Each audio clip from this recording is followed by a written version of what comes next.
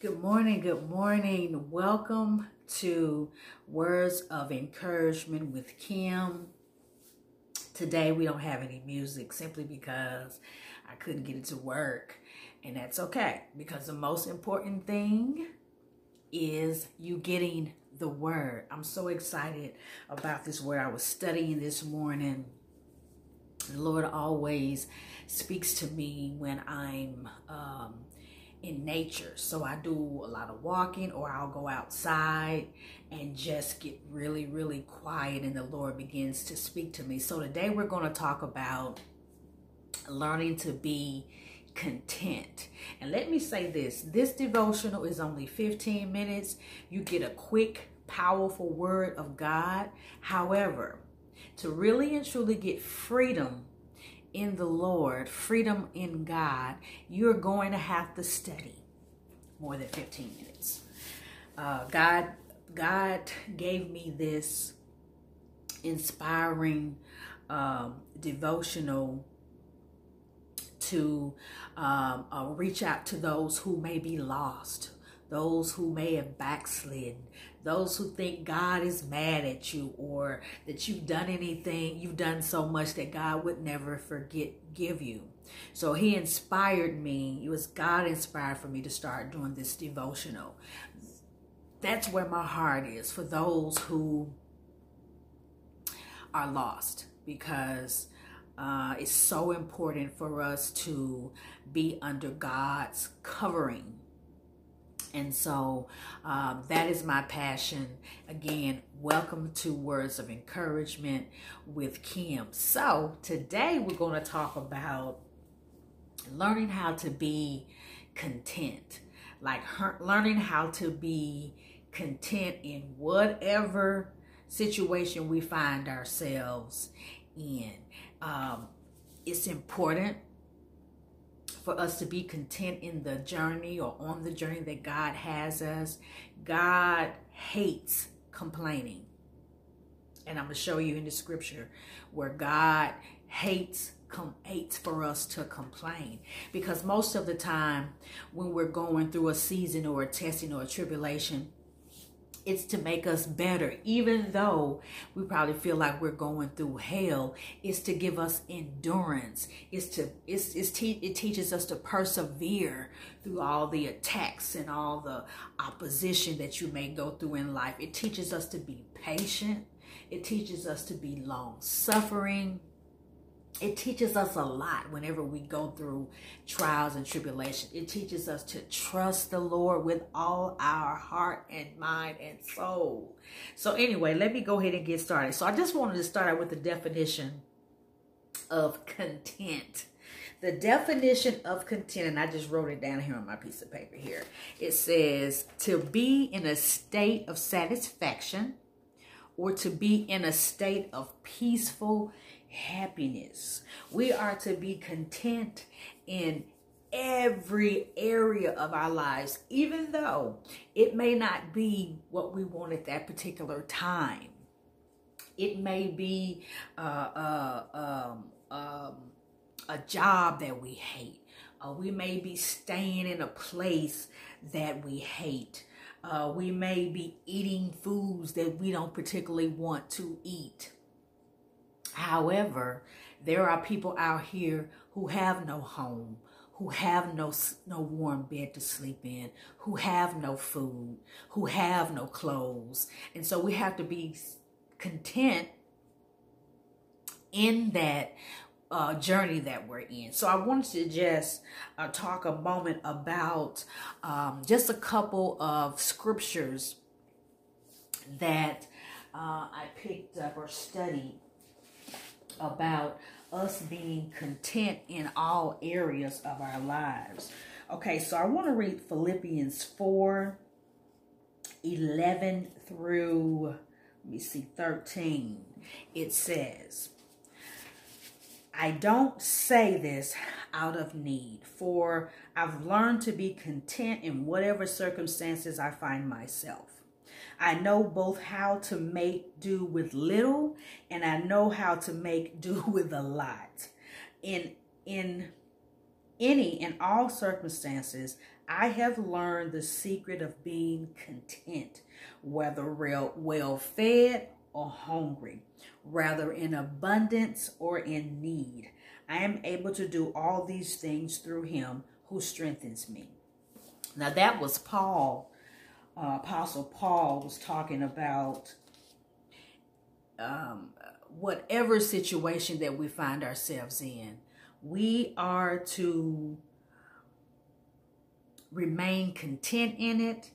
Ask God to give us the grace to go through it, because we're not in that situation, in a situation that we want to be in. So God will give us the grace to get through that situation.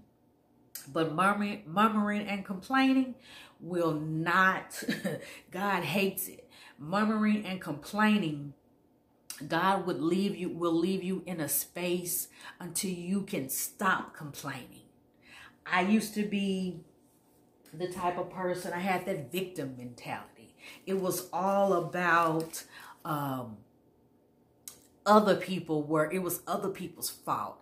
And I didn't take the responsibility. I didn't take responsibility and accountability for the things that I have done. I had that victim mentality. It's all about me, and you are the problem. And you have to come to a space in yourself that you are just satisfied in whatever. I've been in situations where I didn't have nothing but a few things to eat in the house. I was still content. I've been in situations where I've had to live with someone else, and no, I didn't like the atmosphere that I was in, but at that moment, that's what I had to do. So I asked God to give me grace and in this, because I don't want to be here, and most of us don't. We don't want to be in a tight spot. We don't want to be in a situation where we're being pressed and pressured. But let me tell you, it strengthens you. It perseveres you through anything the Word of God does. So complaining and murmuring, that's a no-no when it comes to wherever you are in your journey with God, because He hates complaining. So let me just read a couple of scriptures. It says, Philippians 2:14, it says, do everything. Not one thing, not two things, not three things, but everything in without complaining and arguing. It says, so that you will be blameless and pure, children of God, without any fault. Complaining is a big deal to God, because what it's basically saying, when we're in a situation and we're not content or we don't have peace, it's basically saying to God, this ain't good enough, or I don't trust you to get me out of this particular situation. And God is real big on because He's the God of all gods, so He can get us out of anything. So when we murmur and complain about everything, and see, because we live in a country that is so much freedom, we complain about everything. Every single thing. We complain about standing in line too long. We complain about the clothes that we got. Some people ain't got no clothes. Some people ain't got no shoes. We complain about the car we drive. Some people ain't got no car. They ain't never had no car. They walking and riding a bus. So complaining is one of those attributes that you do not want in your spirit. And so let me just read another scripture. I'm talking about Exodus. We're talking about, let me see where we are. With Exodus 4, actually I'm going to start in 13. Because this is the time when, if you go and read the depths of Exodus 13, or Exodus period, but Exodus 13, it starts talking about how when God calls us to a place, He's going to provide everything for you. He's going to provide the provision. He's going to provide food and shelter. He's going to provide protection for you. So you don't have to worry about that. But what I wanted to read was Exodus 13. Let me see. 21 and 22, and it talks about how the Lord protected the children of Israel. See, the children of Israel were he was released. He was freeing them from Pharaoh. If you read the verses, the book of Exodus, it's basically talking about the children of Israel being freed. And so the Lord says in here, Exodus 13:21 and 22 says, the Lord guided them by a pillar of cloud during the day and by a pillar of fire at night. That way they could travel whether it was day or night. And the Lord did not remove the pillar of cloud or the pillar of fire from their sight. So the Lord is able to bring you out, and he will bring you out.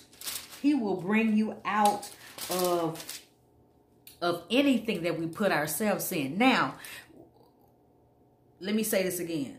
Let me back up. What he puts us in, he will get us out. But when we put ourselves in a situation, he'll let us stay there to get the lesson. And if we don't get the lesson, we'll do it over and over and over and over again. Like the children of Israel. I think their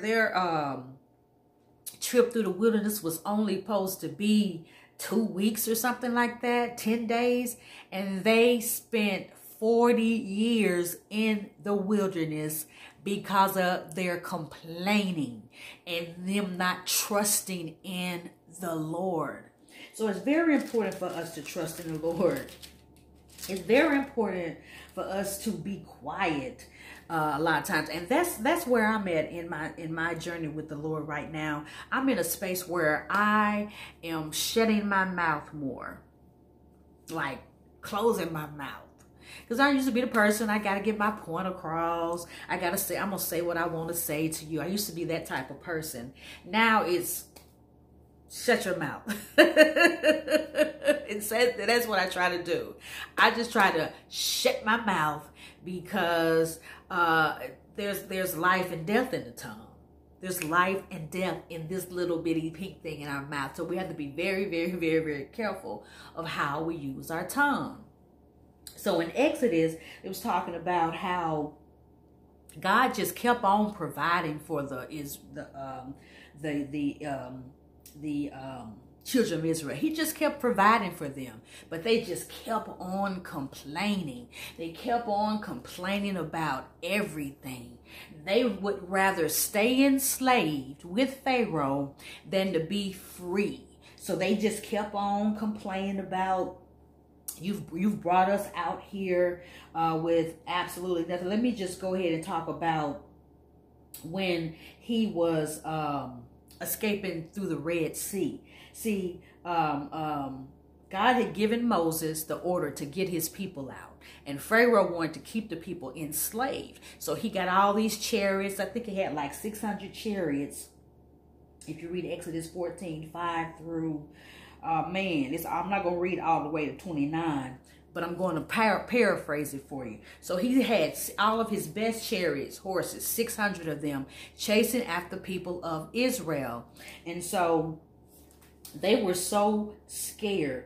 Let me read Exodus 14:11 through 14. It says, then they turned against Moses and complained. Now, this was when the chariots were coming for them, and they could see Pharaoh coming for them. So they got scared. They said, then they turned against Moses and complained, why did you bring us out here to die in the wilderness? Weren't there enough graves in Egypt? Why did you make us leave? Didn't we tell you to leave us alone while we were still in Egypt? Our Egyptian slavery was far better than dying out here in the wilderness. Ain't that some wilderness? That's a wilderness mentality for real. God was trying to free them, and they still was complaining. They was just crying out. And so, of course, the Lord, rescued them. He split the Red Sea and swept all of the chariots and Pharaoh and all them people in all of Pharaoh's army into the Red Sea. But the people, the Israelites just kept on complaining. Even after they had saved them, after God had saved them, the Lord had saved them from the Red Sea, walking on dry land in the Red Sea and sweeping away the chariots that were coming for them, they still complained. They still complained. And the Lord was just tired of them. And he was just like, I give these people everything and they still complain. I was trying to find the, let me see where that is, where the Lord says, I was trying to find that, let's see,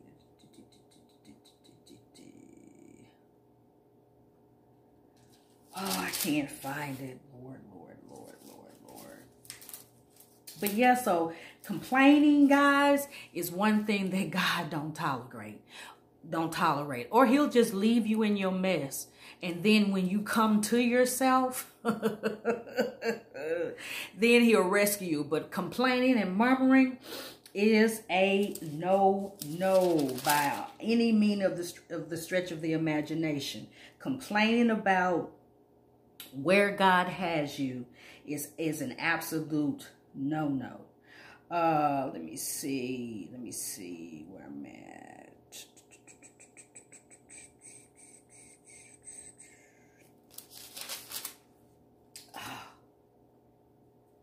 I didn't mark it off in my Bible. But anyway, being content in whatever situation that you in is a blessing. Watch your complaining. As a matter of fact, why don't you do a no complaints fast? Like for one day. Just try one day of not complaining. It's hard because when you're going through a lot and this is happening, that is happening, it's hard not to complain. So how about start out one day of not complaining. And every time that you catch yourself complaining, say, Lord, please forgive me. Help me to not complain. But complaining, guys, is one of and murmuring and you ain't happy about nothing. Is not a good look. It is not a good look. So yeah, think about that. Think about the things that you complain about and ask God to help you not complain. Because I promise you, as we continue to complain, God's just going to leave us there. We got to be thankful for the place that we are in at this time. And no, it may be so uncomfortable. You may be so unhappy, but find contentment in that place where you are right now. Thank you so much for listening. I hope this has helped you. Let me ask you a question. Do you know Jesus? Are you wanting to know Jesus? If you are wanting to know Jesus, confess this with me. Jesus, I thank you for coming into my life. I ask that you will forgive me of my sins, Lord God. Cleanse me. I will follow you until the end of my life. I thank you, Lord, for forgiving me of my sins and cleansing me. In the name of Jesus, amen. And if you prayed that confession, I will mail you an easy read Bible out to you. You can send me an email to sheplusus@gmail.com and I will send you an easy to read Bible. Just send me an email. I'm so excited about your journey. Right now, of course, not very many churches are are open, but find you a Bible-based church and start studying the Word of God and watch your life completely change. Thank you so much for listening and have a wonderful, blessed Monday.